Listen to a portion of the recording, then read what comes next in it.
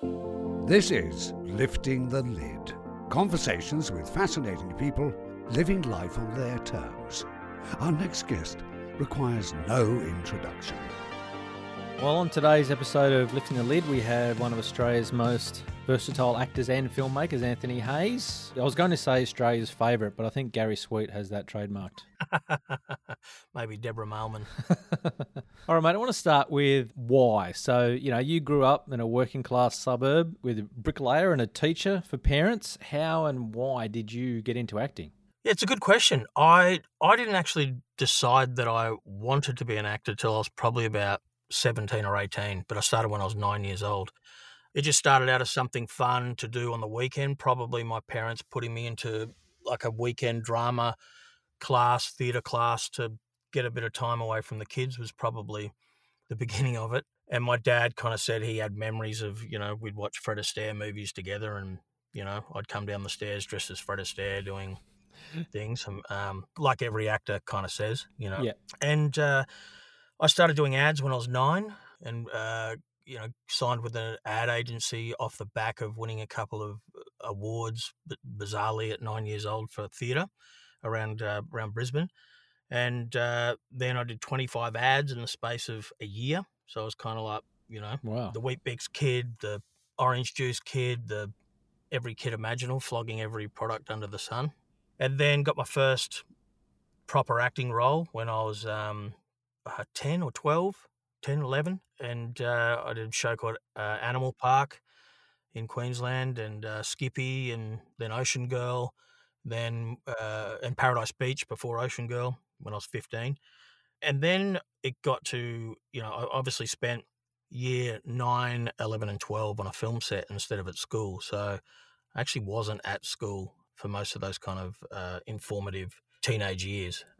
What films or show was that on? That was on all of those. It was through that period. So it was right. Ocean Girl, Paradise Beach, Animal Kingdom. I mean, every time I had jobs like that, I'd get pulled out of school. And so I spent a lot of time away with a tutor, trying to keep my grades up and not achieving it very successfully.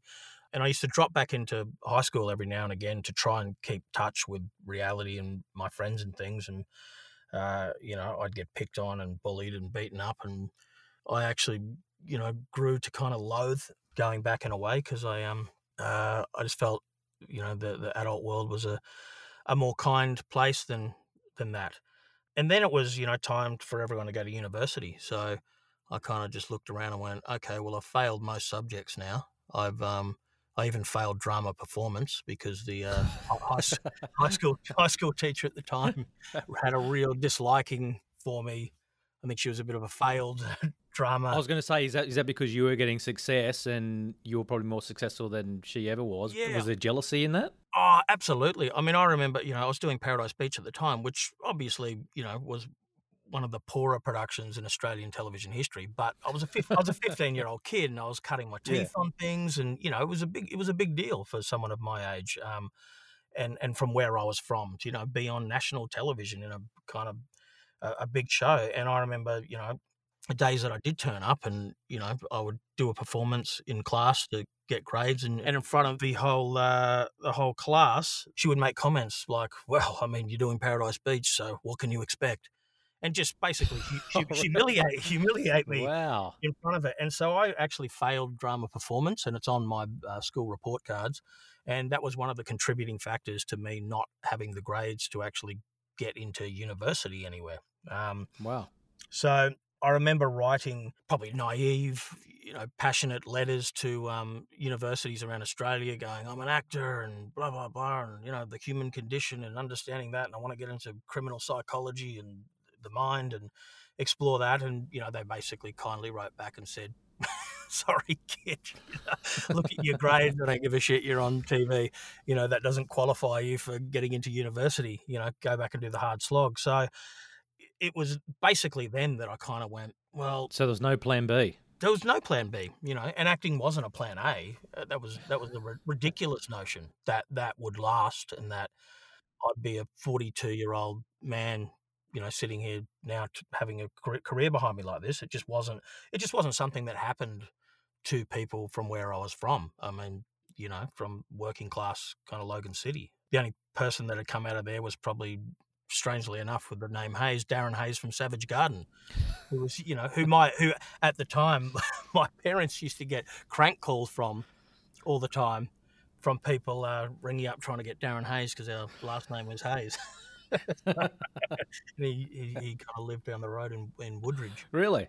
Yeah. So yeah, I mean, it wasn't the plan. And then when I had nothing else, I went, okay, let's embrace this. And it wasn't, I moved to Sydney when I was, I moved to Melbourne first, actually, when I was about 16. And then kind of floated back and forth between trying to drop into school and that. And then when school actually finished, I drove down to Sydney with my dad and my brother and said goodbye, and that was it. And I was 17-year-old in Sydney with, going, this better work. So with the commercials and all the child acting, I'm assuming back then that there wasn't the type of remuneration that you might see nowadays. No, it was it was very, very low income back then. I mean, there weren't laws at that stage in place for child actors, and even the kind of working hours and conditions that. So there's no nurse on set with you, mate? No, it was just like, kid, get in here, do your job, squeeze in a bit of schoolwork, and as long as you know your lines and turn up, we don't really give a shit. I mean, it wasn't exactly, there were nice people involved in it, but it just wasn't regulated the way it is now. So yeah, it was a lot of work, long hours, and in ads, it'd be a couple of $100 to be the face of Weet-Bix, maybe $300, which as a 10-year-old kid, wow, amazing.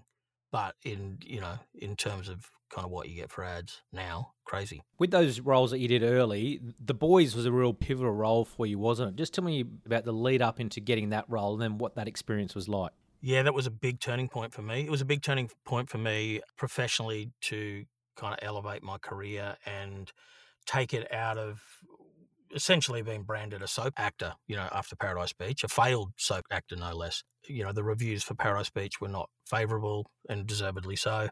And, there was talk at that stage from memory about doing Home and Away and all that kind of thing. And agents at the time saying, just roll into Home and Away, roll into this, there's roles there for you. And I remember just kind of going, if I take this step and I do another soap straight after this one, then that's kind of where my career is going to head. You'll be Ray Maher. And, the Ray Maher, signed on to that much older than I was. And I always said to myself, if I turn around and I'm 50 and I'm still battling out like I am now, then I'll bloody sign up to it myself for the rest of my life. It's a great job. Yeah. And, it's great pay and it's, and good people. But as a young kid kind of starting out going, where do I want to be? And mind you, this is at a time when, the Hemsworths didn't go from Home and Away to Thor, and Margot Robbie didn't go from Neighbours to Martin Scorsese with one step. You know what I mean? This was at a time where it was very frowned upon to be a soap actor, and there was a difference there. There was a legitimate actor, and there were soap actors, and that's the way it was, and that's what you got categorised as. So when The Boys came along, it was a big turning point. It was kind of where I wanted to be, and I remember the audition process with David Wenham was quite intense. I remember, discussions, even when I got the role, that could I stand up with these other actors, David Wenham and Paulson and Jeanette Cronin and Lynette Curran and Toni Collette, and actually be good enough, or would I be the weak link in that movie with the experience that I had and the background? So I wanted to prove myself, and I remember Rowan Woods saying to me, the first day we got on set, he just kind of simply came up and he said, I don't want to see you for 7 weeks. I want to see Stevie Sprague. That was a kind of big turning point for me in terms of the psychology of performance and acting. That going full method, staying in that role. Yeah, he just wanted me to go there. And up until that point, I hadn't had the material to even contemplate that, that it just wasn't an option. It's like Gromit from Paradise Beach. I mean, what are you going to... Cool, I'll go bodyboarding. You know what I mean? So, yeah. So, that for me was a challenge that was laid down in front of me. I knew I wanted to rise to it. I knew that's the direction I wanted my career to be. I wanted to be respected, not famous. And that was always my thing. My idols as a kid were always, Sidney Poitier and Spencer Tracy and Jimmy Stewart and all these, and Marlon Brando, obviously, and all these great actors that my dad and I used to watch together. And it changed my life, that movie. That decision to cast me and give me that opportunity, I, am thankful to this day. And going straight off the back of that, and you mentioned some of those names there, you have worked with some of Australia's biggest names. There's Hugh Jackman, Heath Ledger, Phil Noyce, Toni Collette, David Wenham, Guy Pearce, Joel Edgerton, David Michaud, Tony Ayres. I mean, the list goes on.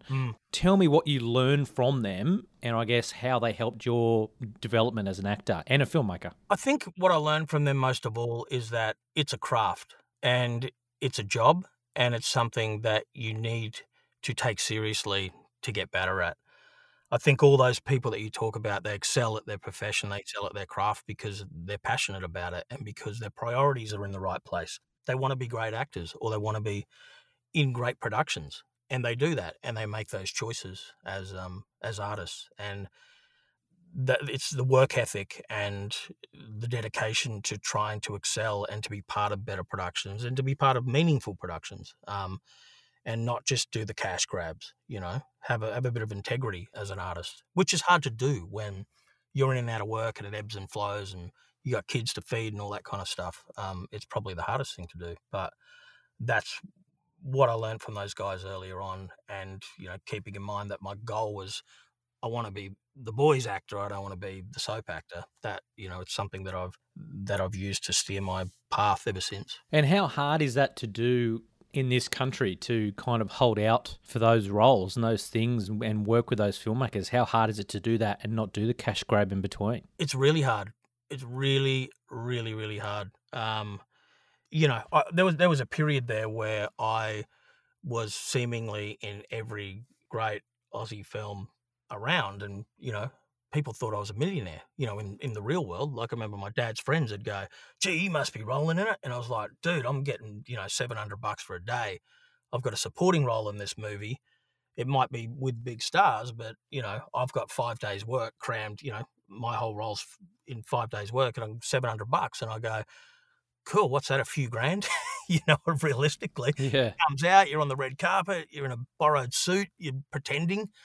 And then, even if I did 3 great films in a year, what's that?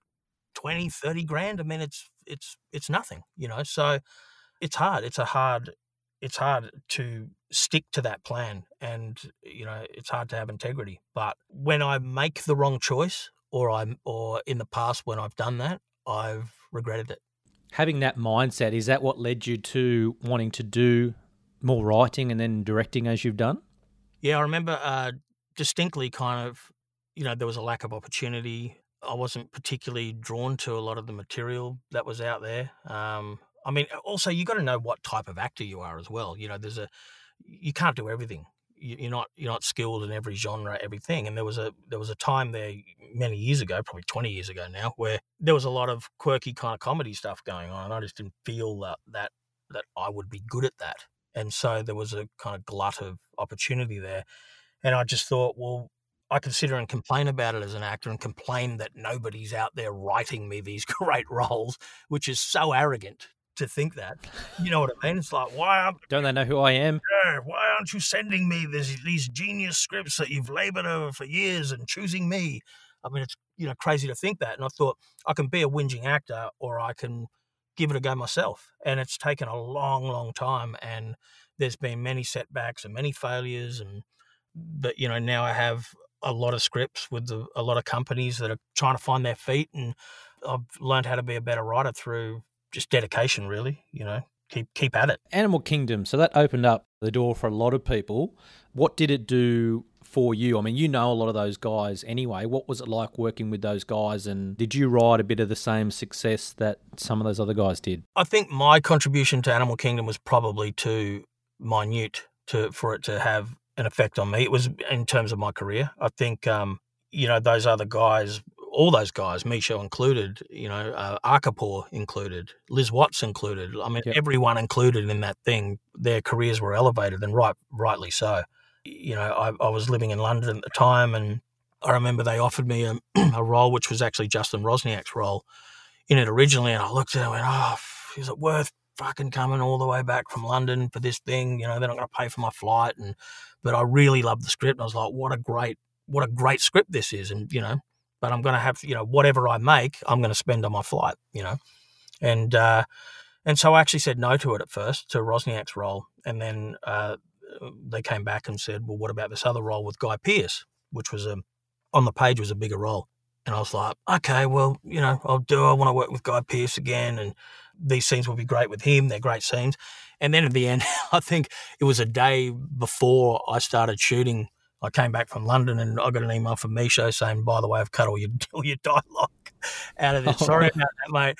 And so kind of going into it, I was like, oh, there's kind of nothing left. So, I mean, for me, I'm kind of a featured extra that gets one, good scene in that. But I'm really proud to be part of that movie. And it's, I think it just had its 10-year anniversary the other day. Well, it actually did, because I just saw a chat. So there was one with Ben Mendelsohn and Jackie Weaver and Joel and David Michaud doing a bit of a Q&A. Yeah. So how old was Ben doing that? He would have been in his 40s. I guess so. I think Ben's probably early 50s now, yeah. Yeah, but Ben and Jackie had a real resurgence after that. Is something like that inspiring, though, knowing that age is not necessarily a factor? Because I know I've heard Ben say before that he thought his career was pretty much done at that point. He did. And then, The Dark Knight and Star Wars and all these things, Spielberg, all this stuff opened up after that. Does something like that fuel it for you as well, knowing that age is not necessarily a factor and, the right role, the right film can still open up doors? 100%. They are the stories that, as an actor, you cling so tightly to, because you often wonder why the hell you're still chasing the dream, why you're still doing it. It's a difficult path. So, Jackie Weaver, in her wildest dreams, she would not have thought that she would be a 2-time Oscar nominee from where she was before Animal Kingdom, and that she'd now be all over the world in absolute demand. And you like to think that the cream rises to the top, that these actors, Jackie Weaver is, one of the greatest actors in the world of her age group. And Ben Mendelsohn, when I was growing up, was an idol of mine. Mendelsohn was it. I remember the first time I worked with Mendelsohn, I was really intimidated, because I'm just like, wow, it's Mendelsohn. He was my god as an actor. And I was doing a show called Farscape, just an episode of Farscape, and Mendelsohn was doing it. And look, for me, it felt like not a low point in my career, but it wasn't a high point. So I can only imagine Ben, what he thought when him and I are sitting here in 5 hours makeup with our heads completely wrapped in this purple prosthetics. We look like a Smurf pigs, with this thing, and there's a full kind of stuff in your eyes and teeth, and it took hours to do. And I remember I didn't have a trailer, and Ben had a trailer, and I was kind of out there, and it's so hard to wear all this stuff, because you put the costume on, and you put gloves on, and you put this thing around your head, and you put those things in your eyes. There's actually not one part of your body or skin that is sensing the outside world, in a sense. You're just completely wrapped. You're like mummified in this thing. And so I'm sitting out there, all depressed, kind of going, God, this is horrendous. And then I hear this, mate, don't fucking sit out there. Come in the fucking trailer. Just fucking come in here with me, mate. And I was like, oh, it's Mendelsohn. Wow, okay, yeah, okay, man. So I come in, I'm just sitting there kind of half perched on the end of his spare couch, and he's then going, wow, it's Mendelsohn, Jesus. And I just, I'm looking at the floor, and I just hear this voice go, this is what it's fucking come to. Look across, and there's my hero wrapped in some blue Smurf pig outfit, lying down on this sofa, just going, it's it. This is rock bottom. This is it. You don't even know who I am behind this stuff. This is it. It's an episode of some sci-fi show. It's not even my thing. I don't even like sci-fi, and I'm Ben Mendelsohn, and I've been in 50 films. And I'll never forget that moment. And so to see then Ben get what he deserved as a performer, that he's so great, for him to then have Animal Kingdom and get that breakthrough, after being so brilliant for so long, it's really heartening. It's the dream that you kind of hope that you go, the cream will rise. It just will, I mean, a lot of those guys then chased the LA thing off the back of that. I mean, Ben had, I guess famously done that for a lot of years. I mean, I think I remember him when Heath Ledger died, he told stories about how Heath would open up his house in LA and everyone could go and stay there. You know, he wanted people around, and Yeah. Ben was out there not getting any success, but, you know, he'd open the door and Ben would sleep on his couch. You know, he went back and forth for years. I mean, have you gone and done the pilot season and chased the Hollywood dream? Does that appeal to you? Well, here's the thing. It's, it's exactly what you say, is that if someone of the talent with 30 Australian films under his belt, like Ben Mendelsohn, goes over to Hollywood and can't crack it because the films haven't cracked America. It's, for me, I just go, fuck, what are your chances, man? Like, what, do you want to go over there and sit on a couch, or do you want to stay here and sharpen your skills? And so I was always of the opinion that, being the sort of character actor I was, and I didn't look like a god, I didn't look like a Hollywood star, I didn't look like a Chris Hemsworth, I wasn't a pretty looking dude, that it just wasn't my place. I would have been better off in the UK where people like Ray Winston were the big names at the time, and Gary Oldman's and these people that, Timothy Spall, all these great actors that I liked. So Hollywood to me never felt like I belonged there. So I didn't try, really. I went there a couple of times to get management, and even that was hard. It was hard to get a manager. It was hard to get an agent. I went a couple of times, and, even with, probably by that stage, 20 films under my belt and a great reel of acting, it's just, you just couldn't crack open those doors, And so I eventually got, and this, the beauty of doing Animal Kingdom now comes back, and the choices that you make about integrity over money and all these kind of things, where you go, if I didn't get on that plane and I didn't pay for my own flight from London, and if I didn't do that small role, then I wouldn't have worked with David Michôd, and then I wouldn't have done The Rover. Yeah. And I wouldn't have been in Hollywood with Brad Pitt doing War Machine. Hopefully that's the path of integrity. You make the right choices for the right reasons and work with the people you want to work with, and, that's the result you want. So, even on the back of that, I remember I couldn't get into CAA over there, and I was knocking on the door and I was meeting, and, no one wanted to take me on. And then I got the role in War Machine. And so I knocked on the door, and again, I said, look, I've just got this role. It's Brad Pitt. It's a second lead. It's a David Michôd film. It's Netflix. It's, and they took me on. Kim Hodgett took me on, an agent there, but we couldn't get a second agent to take me on. And they usually kind of double team you in a sense. And then I kind of, when War Machine didn't hit the heights that people wanted it to, and didn't get the reviews that it wanted, and, I got kicked out of CAA as quickly as I got in there. So that's the brutality of the place. If it looks like you're going to be a winning card, then they're in your corner. But when the chips are down, they're not. You mentioned Brad Pitt there in War Machine. Just tell me what it was like having such a big international star on set like that. Obviously he must have been a fan of Animal Kingdom, to work with David. What was that experience like working on that film that I imagine had a much bigger budget this time around? And then, even off camera, did you spend much time? What was, I guess, that aura around him like? There's a reason that dude's a movie star, and there's a reason that he's one of the biggest movie stars in the world. I mean, the charisma oozes off the dude. He's the most handsome dude you'll ever see in your life, on screen and off. The thing that surprised me most about him was that he's probably one of the most down-to-earth, lovely, generous people you'll meet. And, I've worked with some other people that are big, and they're not that. So yep. you go in kind of probably expecting the worst, I guess. But the thing about him is that you don't get a sense of the hierarchy with him. He doesn't allow it to happen. It's everybody's set. It's everybody's movie. Everyone's equal. And so that's what I love the most about him. I remember we were in Abu Dhabi, and we're all living in this big skyscraper hotel shooting, and I had 2 kids with me and my partner, and they were like 2 and 4. And, they only had to provide me with a tiny little room for all of us. But then they put me on the same level as Brad, and they gave me this big penthouse thing. I was like, wow, this is amazing. Like, you guys didn't need to do this. I'm on the level with Brad, and he knew I had my kids there, and it was coming up to Halloween, and his kids were there. And, he said, why don't we do something for Halloween? And so he organized this whole thing for my kids and his kids to go through the entire hotel.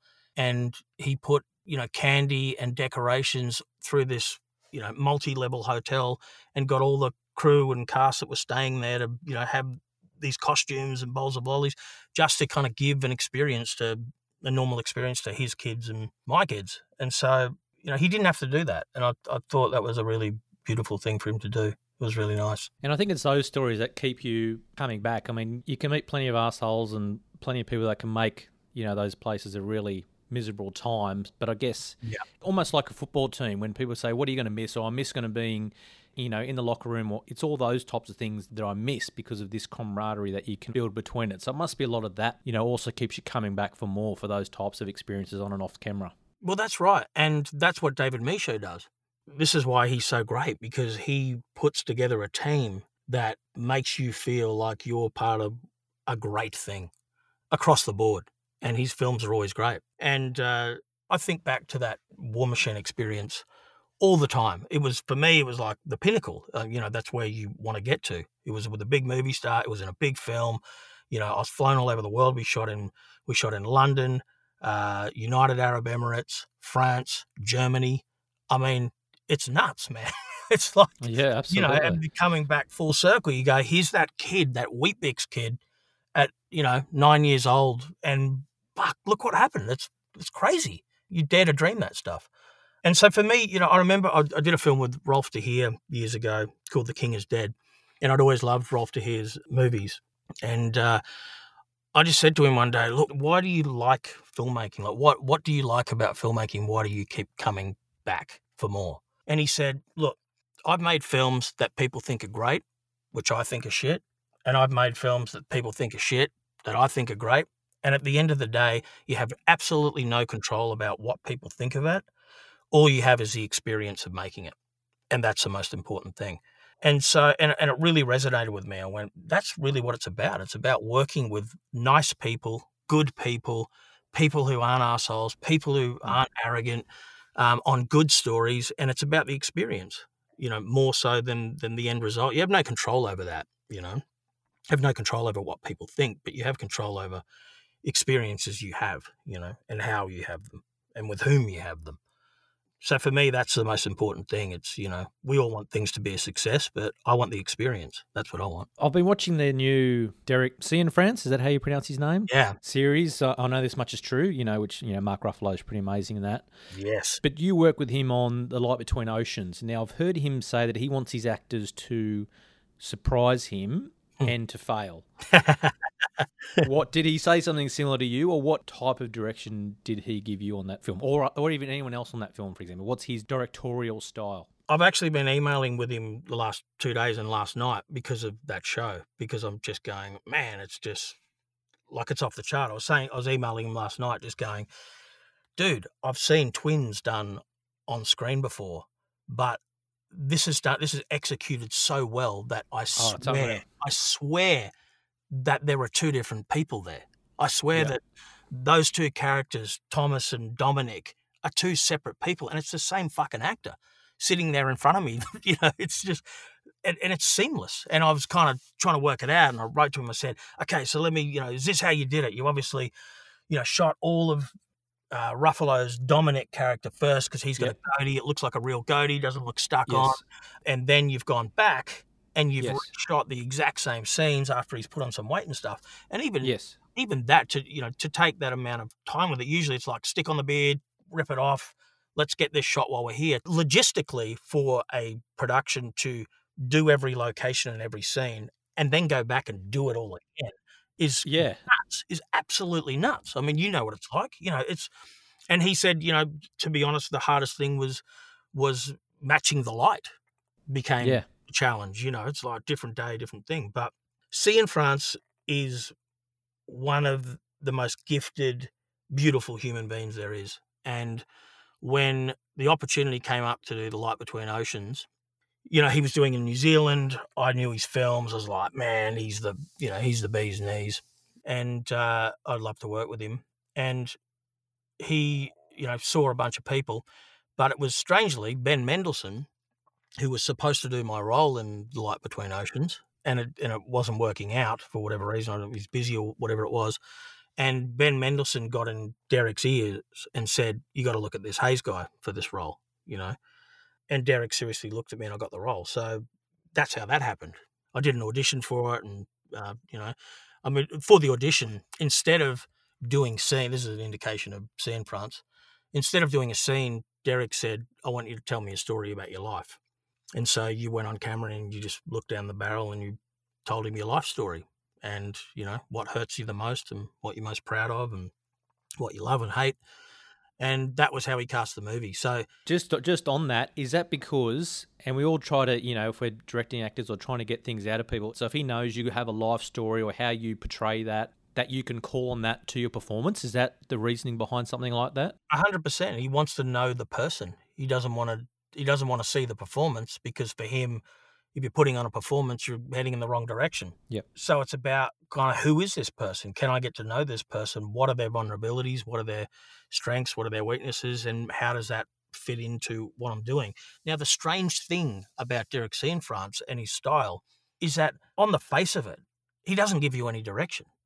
He doesn't actually give you any specific direction, but he manages to get the results and makes you feel like you're having a workout as an actor far more than anyone else ever did.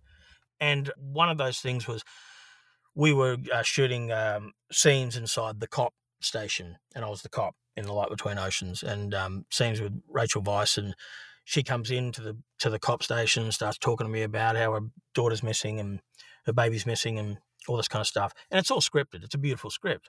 And I get a knock on the door. This is my first day, first scene. I get a knock on the door, and the AD goes, "Okay, so they're rolling in there, so let's just head up and do it."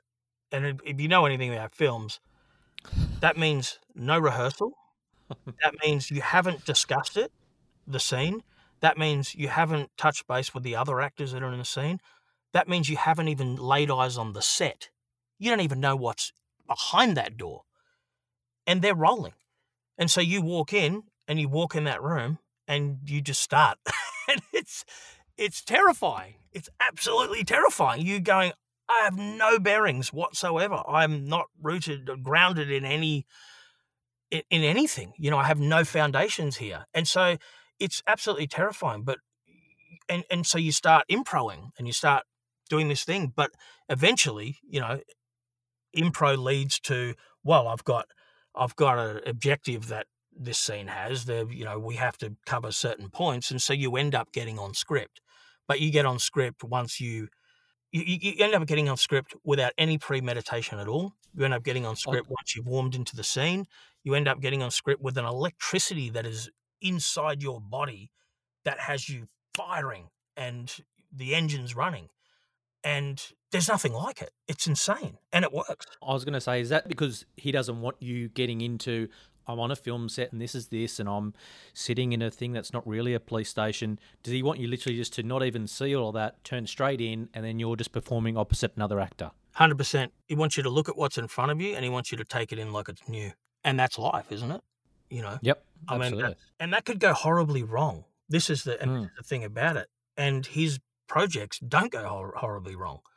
I mean, one of the things that, you know, a director said to me years ago when I was a kid was, you know, that casting well is 80% of your job as a director. So, you know, the man's not a fool. You're going to cast good people. You know, they can do the job they're supposed to. But I even remember trying to talk to Derek about adding something to my character on email because I was so excited. I was like, it's Derek Cianfrance. I want to offer something up. I feel like I need to, because looking at his projects and not having worked with him, I felt like, you know, I better bring some stuff, man, because this is people acting at their peak of their powers when they work with him. And I was coming up with this thing like, oh, maybe he's got, you know, from the war and PST, you know, and he's, you know, I could get some Panadol there, and he's taking headache tablets, so all this stuff's compounding. And he just turned around and he said, man, just no, just no, man, just no.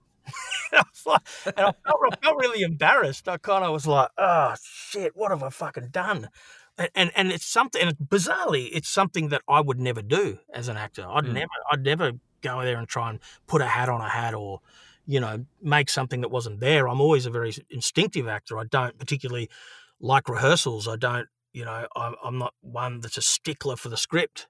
You know, I'm not one who likes to overanalyze things at all. I'm the complete opposite. I, in fact, like to just walk on set and give it a crack. and then Yep. find my way through it. So bizarrely, I was kind of going against my own instincts. But, once he said that, I was like, okay, all right, then I'll just shut up and look at what's in front of me, and that's my job.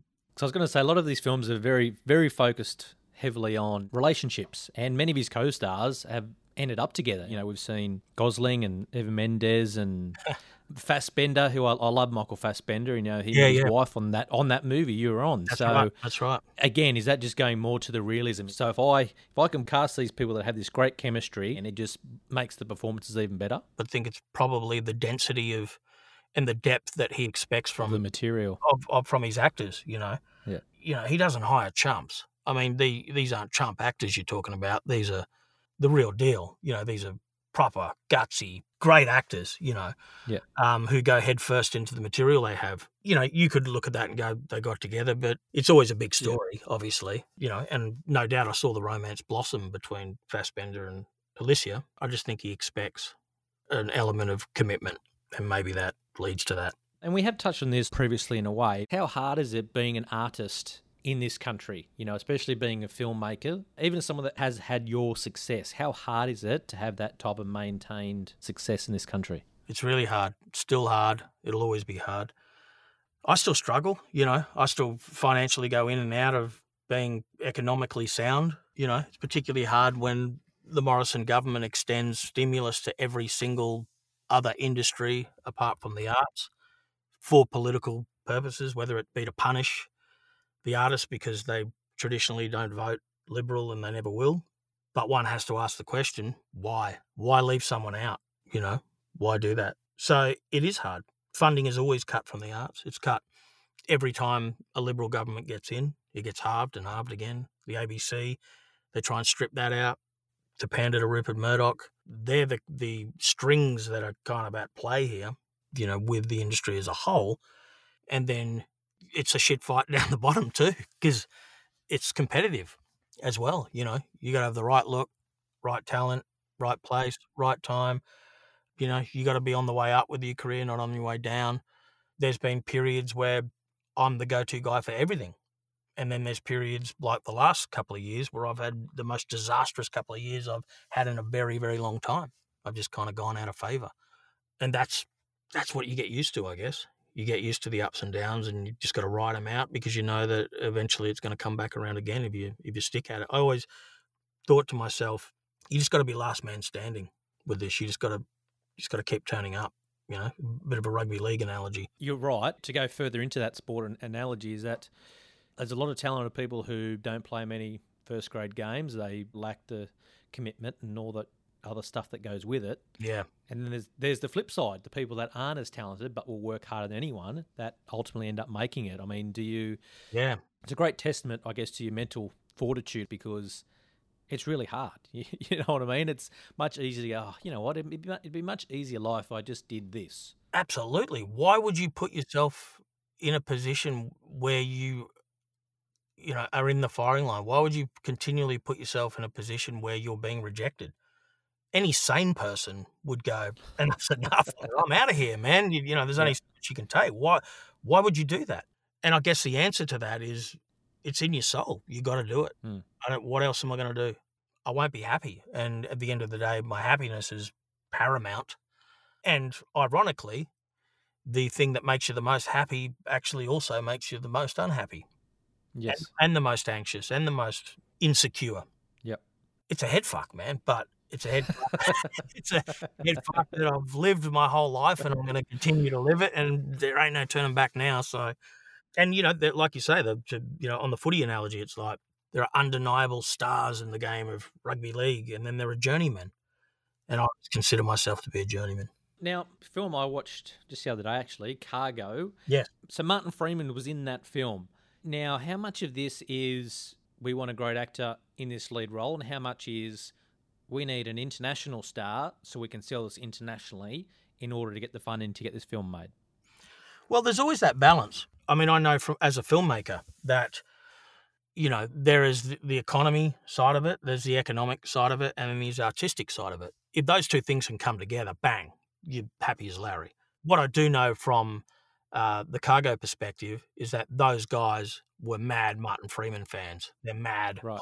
Hobbit fans, and that he was their number one choice, and that was it. That's who they wanted, and they got him. And he ticked all the boxes. He got the money, so that was a happy marriage. That was a creative and economic marriage that pleased everyone. But it's not always like that. I mean, I've been trying to get films up for years, and the major stumbling block is always that they want more. They want more security for their investment.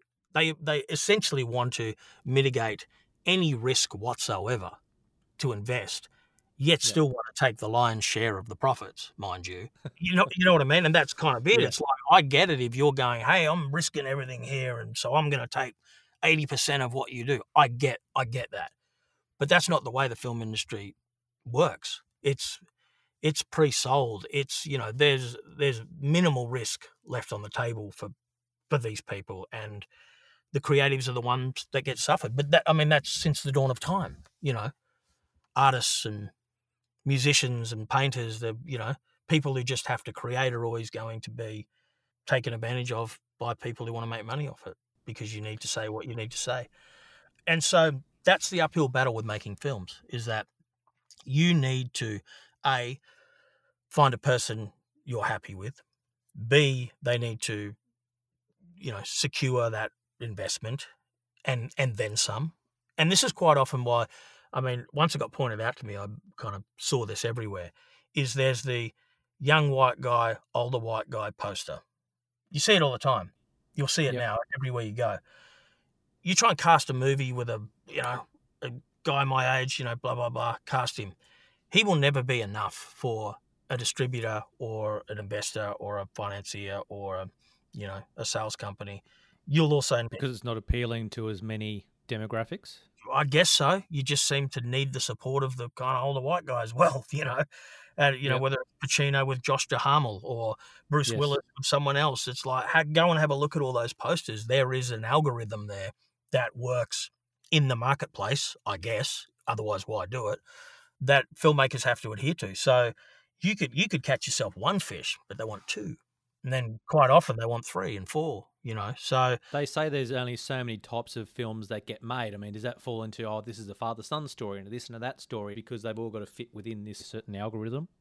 I think undeniably cinema's in the era of, the tentpole superhero thing. And from a studio perspective, that's all they're doing. I mourn the days of watching The Pelican Brief with Julia Roberts. And there's no $30 million movies left anymore. They're all 200 or they're 2. There aren't. There's no stories left. The big movies used to be driven by big stars, and the big stars used to choose different stories. That's what they did. You would see a plethora of different experiences on the screen.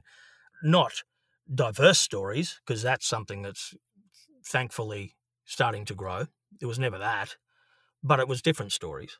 And now, I feel like it's the same story over and over again. But, now television is a place, isn't it? Yes. We're telling those stories. Where Derek Cianfrance is telling his story about mental illness. You're not going to find a place for that. That story would never get told at a theatre anymore. No way. No chance. Maybe in France, if it was French, but not here. And that's okay, because there's other platforms for it now, But I think in terms of what we're talking about that algorithm of casting and getting films up, is that outdated now? Now we're seeing a shift to 65 plus female, particularly in Australia. That's the audience, that's the market. That's who's going to cinema. But with indie film, which is the space I'm in, you still need a big star. You didn't used to, but now you need a big star, and you need a big star for a $5 million movie. They used to be $15, $20 million budgets. And then, like I say, you need the star and then an offsider. So it's this constant jigsaw puzzle of who's available, who's going to want to do it, because that's hard enough as it is, finding an actor of worth that's going to want to do it. Are they right for the role? That's my dilemma always. And then are they going to invest their time and energy into an unknown filmmaker? Because that then becomes the biggest hurdle that you have. Show me your movies. Show me why this massive star who can work with anyone and do anything is going to risk making a bad film with an unproven person. Then that becomes the battle. The way around that used to be that, Okay, well, let's go and make a $1 million movie or a $2 million movie. Let's go and make The Boys. Let's go and make those sort of movies. But then when there's no space for that anymore, where do the chances come? So what gives you, I guess, the most creative satisfaction? You know, whether it's TV, film, writing, directing, where do you find your great love and passion now? To be honest, my greatest passion now is writing, without a doubt. I like immersing myself in a story and not just immersing myself in a person, if that makes sense. Yep. It's a broader spectrum. You're able to talk about what you want to talk about. There's more solitude in it, but I like to just bunker down and do it. I spend all my day. I'd be doing it now if I wasn't talking to you. You know, that's all I do. I get up, I drop the kids off, and I write. And that's all I do. That's my life at the moment. And I love it. I really like it. And you get to collaborate with people in a different way, but you're part of the process and you're part of getting those stories out there. And I like that has far more satisfaction attached to it than, you know, being a day player as it were. And that's not to say I don't love acting and I don't, you know, want to still do it. It's just that I want it to be special, you know. I want that experience to be special. And if it's not there, then maybe don't do it. And is this just for your own projects, or do you want to, or do you already specifically write for other people's productions, whether it's TV or film or whatever it might be? Like in terms of a paid role, rather than something you have to write and then go and generate funding for, are you taking any paid writing gigs for other people?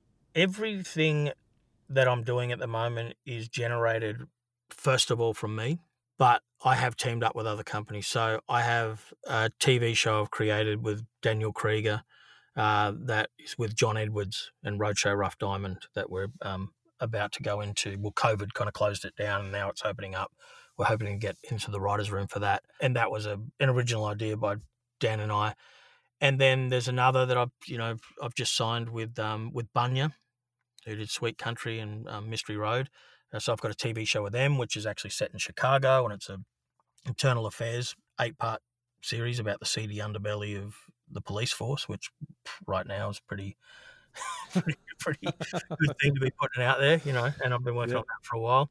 I've got another project with Blackfella Films that we're working on that I've got the rights to a particular book for. Dan Krieger and I wrote a film that we just sold to Kristen Burr, who is ex-Disney executive who did Dora the Explorer. And that's a uplifting 65-plus film about two old people who escape from an old person's home to go and see a death metal concert with Ozzy Osbourne in Germany. And that's a road trip.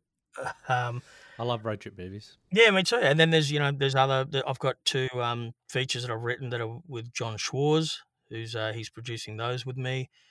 So I got stuff all over the place at the moment, and you know I kind of worked for nothing on it for a while, but now I'm actually starting to get paid to do it all, which is great. You know, knowing that some are going to fall over, some are going to get up. Where I guess is your percentage normally about what goes and what doesn't? Well, I'd have to say to you, because I don't have any that are up, I'd have to say the percentage right now is 0. I learn a kind of valuable lesson about tempering your expectations and hope a few years ago, where I created another TV series that I sold to Lawrence Bender in America, and they picked it up to produce it.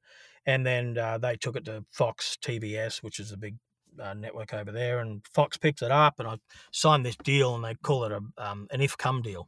If this happens, this is what will come to you. Yep.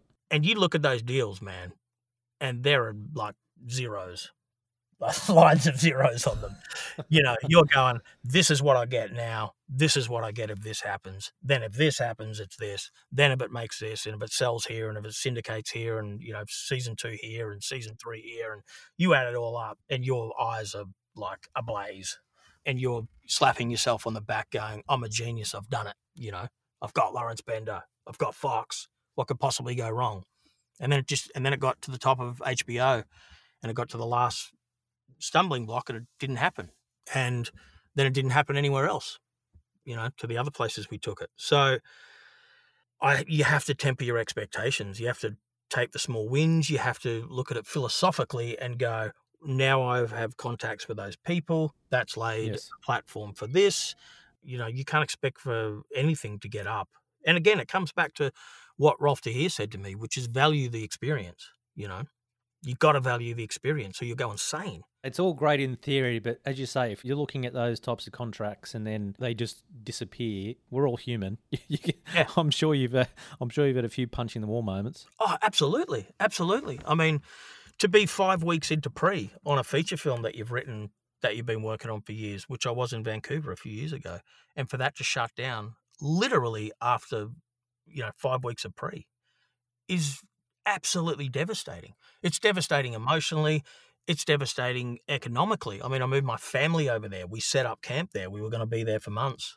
So why did that one break down then? Cast, and financing. It came down to the very same thing. We had a particular level of cast that we thought was going to get the deal done, get it across the line. In good faith, we started moving forward. And in the end, the goalpost changed. We needed more cast. We needed a bigger cast. We needed to add more elements to it. And mind you, this was with a very solid cast to start with. I mean, this is with John Bernthal, Joel Edgerton, Noomi Rapace. I mean, what else do you want, man? You know what I mean? And this is... You needed more than that. More than that. We needed more than that. And this is what, this is where we're at with this stuff. They always want more. And that wasn't we're not talking a $15 million film. We're talking about a $5 million film. It wasn't big. Wow. Also, the other thing about that too, and this is what happens in the industry, is, you earn your money by acting and all that sort of stuff. And that's how I get by while I try and get my films up. And, you set a date for a film, and then because of cast or whatever reason, it gets pushed another 4 weeks. And it gets pushed again to another 4 weeks. Then another 3, then another 2, then another 4, then another 4, and then the 2 and the 3. Before you know it, you've said no to every single acting job for the last year. And that's what happened with that movie. Eventually, I get to Vancouver. I'm broke, man. I'm out. I'm tapped out. I'm a year unemployed, pushing this thing along the road, kicking the can, I get there, it falls down. I don't get paid after 5 weeks of working on it, I end up borrowing money off my ex-girlfriend to feed my kids. Do you know what I mean? That then takes me another year to kind of pay it back. And, the setbacks financially as well can be quite damaging. But again, you just get up, you go, fuck, I got a roof over my head. I got people that love me. I got, I believe in these projects, and you just get back on the horse and you go again. And in between, I guess, those times, you also do voiceovers. That seems to become a bit of a popular one now for actors, being able to pick up some voiceover work. I know you've just built a booth in your home. Sitting in it. How's the sound? It must be beautiful, yeah? Really good, mate. Yes, really good. But is that something you enjoy? Is that literally something just so you can do other things, or tell me about that? Oh, look, it's a means to an end. It's feeding my kids, it's paying my rent. That's what it's for. Voiceovers are their own beast. Advertising is its own beast. You know that. Yep. Quite often there's 10 creatives in a room, while you're doing a voiceover, and they don't want your opinion. That's hard to take, That's probably the moment in voiceovers where I swallow my pride and go, fuck, I've got all this wealth of experience and you don't want me to share it with you. You guys talk amongst yourselves, and if I quite often kind of throw something in there, I get shut down. That was the hardest thing to take with the voiceovers. Is like, okay, this is a different game here. In other industries, they value my input. In this one, I was going to say, I wouldn't take that personally though either, because everyone wants the ego of who the final decision maker is. And you're right, at times it's not a collaborative environment at all. And everyone has, there's big money in advertising, and there's big money in those positions that are above the director and the bloody voice actor, and they are more important positions than the voice actor. And also those people have to justify their large salaries. So, there's that too. So, and like I say, it's not, it's a different beast. It's a different world. You just got to adapt to it, and you just go, okay, this is a good money earner. It's not a hard job. I mean, shit, my dad laid bricks for his whole life. That's a tough job, Yep. Cleaning toilets is a tough job. This isn't a tough job. I'm lucky, I'm lucky that I have a skill that I can kind of diversify and build a little booth in COVID, and, away I go. I'm very lucky. Actually, we're just touching back on that then. I come from working class parents as well. Like my mum and dad worked the local abattoirs in Mudgee, and, that's something I didn't want to do. Yeah. Not that there's certainly anything wrong with, what my parents did or how I was brought up. We were very comfortable. And I'm wondering on your opinion for when these times do get tough or whatever else, do you find that you come back to, my dad laid brick, if this is the worst that can happen, it's not too bad? I remember my dad said something to me, and it was around the time that I talked about earlier where I was deciding what to do. Was I going to keep being an actor? I'd failed at school, all that kind of stuff. Do I move to Sydney? Do I not? And I said to him, Dad, I'll just come and work with you while I sort my shit out. I'm just going to work with you. And it was my dad that turned around and said, I didn't lay brick, so you had to. Yep. And that was his philosophy. He was like, I didn't bust my ass and have a shit back and be lying on the floor every night, neck braces and back braces, which my dad was, and slogging out. And mind you, this is at a time when tradies didn't get paid. Tradies get paid. What they do now. They do now. Tradies get paid, man. But there was everyone was at university. It was like, if you weren't university educated in my dad's day, I was pulling in more doing ads. And mind you, I was telling you how shit the pay was, but I was pulling in more than my dad was pulling in. My one day as a kid doing an ad was a week for my dad laying bricks. So I've always been acutely aware that I'm an extremely privileged and lucky person to come out of a not privileged situation. And that is my mum and dad that laid those foundations. It'd be a disservice to him to turn around and not follow my dreams after he said that to me, after he worked hard and said, I did it so you didn't have to. My parents have been really supportive, really, really supportive from the get-go. Could not be more supportive when other parents would say, dude, give up. Like, get a real job. Get a real job, honestly. Let's just get a real job, seriously. Yeah. Suck it up, man. You're being stupid. It's a pipe dream. But I've always had that support, and that's always meant a lot to me. Well, just even following on from that now in terms of happiness, work-life balance. You've got a partner in the industry and kids. How do you balance their happiness, your happiness? Like you said, you had to move to Vancouver for however long you were going to, then you had to come back, off the back of a disappointment. How do you balance the family dynamic and happiness? They always come first, obviously. There isn't a job I'll take if there's something that needs attending to at home that's more urgent. The upside of it is that my kids get to go all around the world and all around the country. Great experience for them, The downside of it is if they don't come with me, then I could be 3 months without seeing my kids, which I was last year when I was working in the Kimberley and flying direct. I was doing 2 shows at once the year before and flying straight from the Kimberley to Hong Kong to work there and then back to the Kimberley and no home in between. That was tough.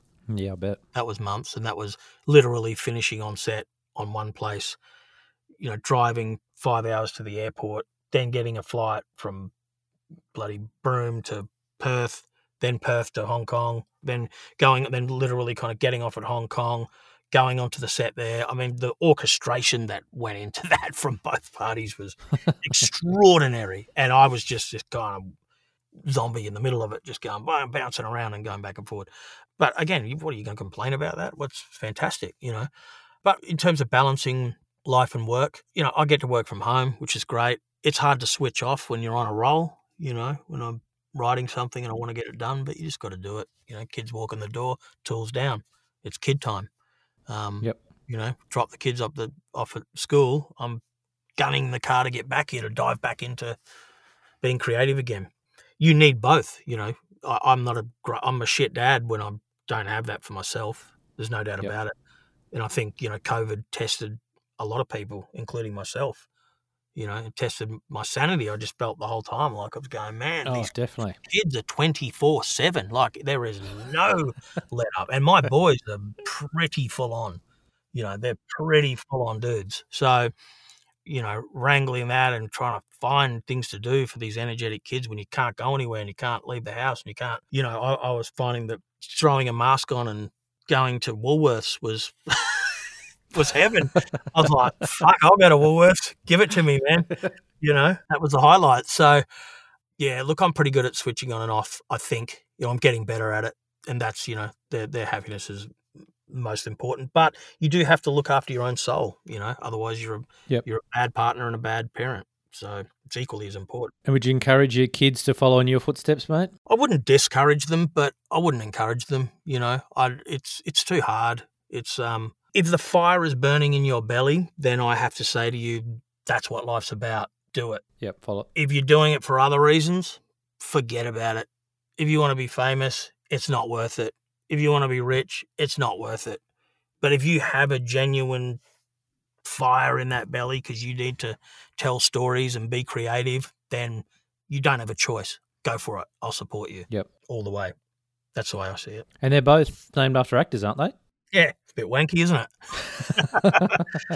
Yeah, Sydney's named after Sidney Poitier, and Marlon, obviously after Marlon Brando. Not Marlon Wayans? Not Marlon Wayans, bizarrely. Yeah. One of the first acting lessons I ever got was from my dad watching Sidney Poitier movies when I was a kid. And he just said, look at that guy's eyes. He acts with his eyes. And I never forgot it. And growing up, when I kind of understood the craft, I was like, he was right. He was right. But that's interesting. Your dad would pick up that. Yeah, my dad loved movies. He loved all those old actors. You know, it's what we kind of did. But yeah, not from that world. But I mean, Sidney Poitier is undeniable, isn't he? Oh, yeah. I mean, the strength he has on screen is incredible. You can't look away. Who's in your bucket list of directors or filmmakers you want to work with? Interesting. Well, I mean, you're not going to go past Scorsese, are you? No. You're not going to go past him. Pedro Almodovar, which will never happen because I can only speak one language and it's not the right one. You know. Mike Leigh. I've always wanted to work with Mike Leigh. Ken Loach. You know, I really was into that social realism at the time. You know, and even people that I've worked with before, Michaud and Cian-France again would be amazing. What about in terms of working with your friends? Because you wrote and directed your first film alongside Brendan Cow, didn't you? I did, yeah, first feature, yeah. Yeah, I directed it and co-wrote it with Brendan. I know you mentioned before about writing things that you're developing yourself, but would you like to get into just some of these other writing rooms or these other showrunners and things like that, just to test your wares in terms of you writing someone else's world? Absolutely. Yeah, I'd love to do that. I tried to get a writing agent a couple of months ago and couldn't get one in Australia. They said it's very difficult at the moment to people without the credits. I have a lot of scripts that I've written that are kind of sitting in development with different great people, but until one hits the screen, it's hard to convince people. But to be completely honest, I don't really have the time right now. I've got so many deadlines and so many things that I don't have the headspace for it. I mean, I'm going from even today when I finish this, I got to finish. We just got development. Dan Craig and I got development through Screen New South Wales for a feature film. I've also got to finish off another one with Dan Craig that we're just finishing today that Netflix want to look at. I've got to redo the Bible on my internal affairs thing for Bunya. It's chockers at the moment, particularly after kind of COVID happened and I thought I'd get time to do it, but it was actually the opposite with the kids.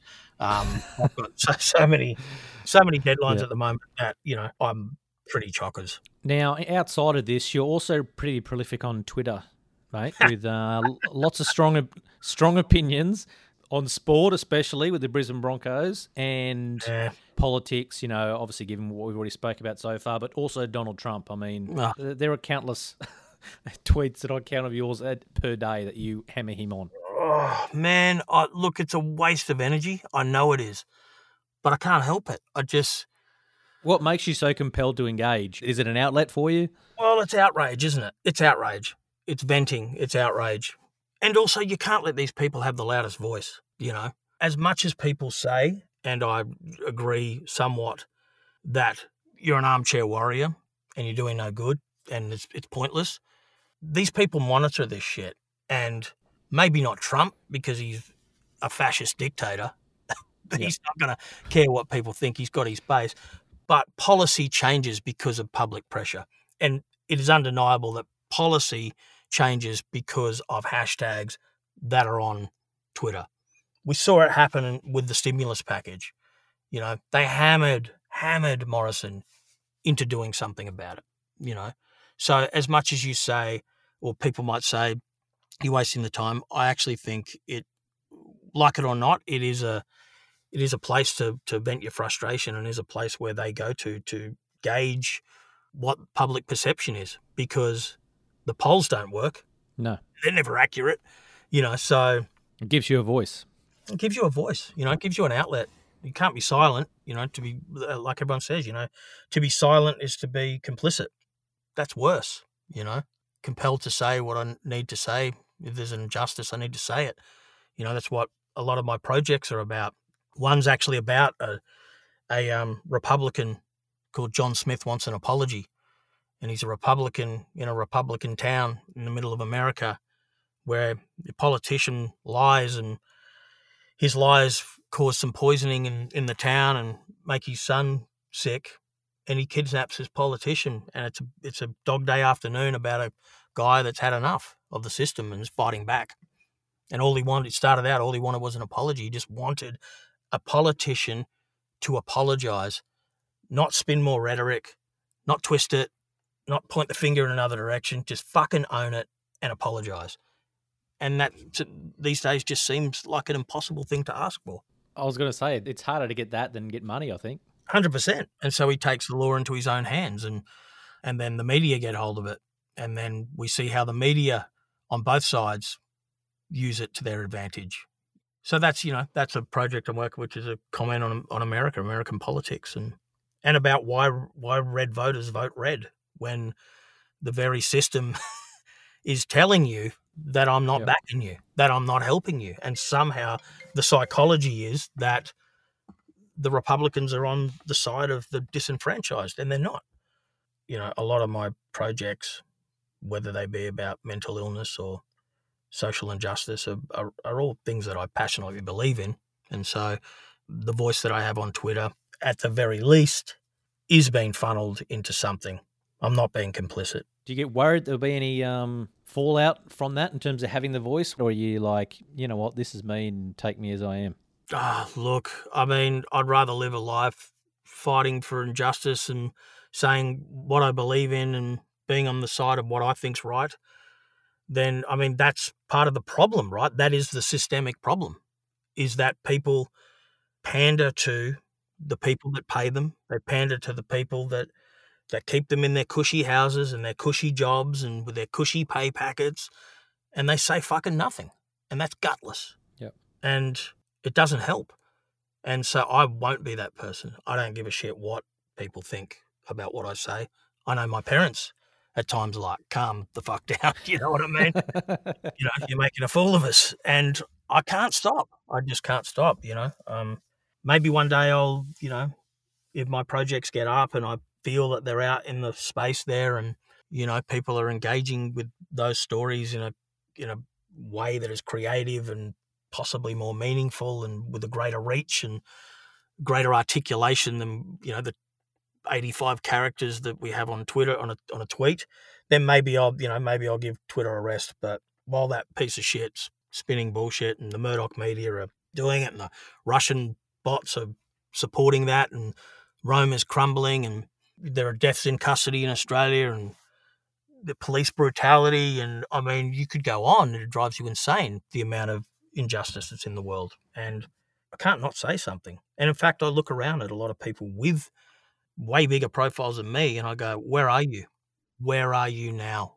All right, well, a couple of questions just to wrap up on. Number one, some advice, whether it's a young actor, whether it's a old actor thinking, they're on the other side of things, regardless of where you sit within your career. What's some advice to someone who may be going through these tough times or thinking that it's not worth it or whatever else? What's your advice to them?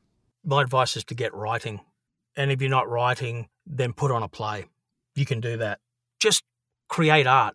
To create art, you can do that with time. That's all you need. And I'd say just go ahead and let the fires in your belly burn. Give them fuel. It's not about the ending. I mean, when people say that thing, they go, you think you're going to make it. You go, well, where? Where's it? What's the destination? There's no it. The human nature is to get something and want more.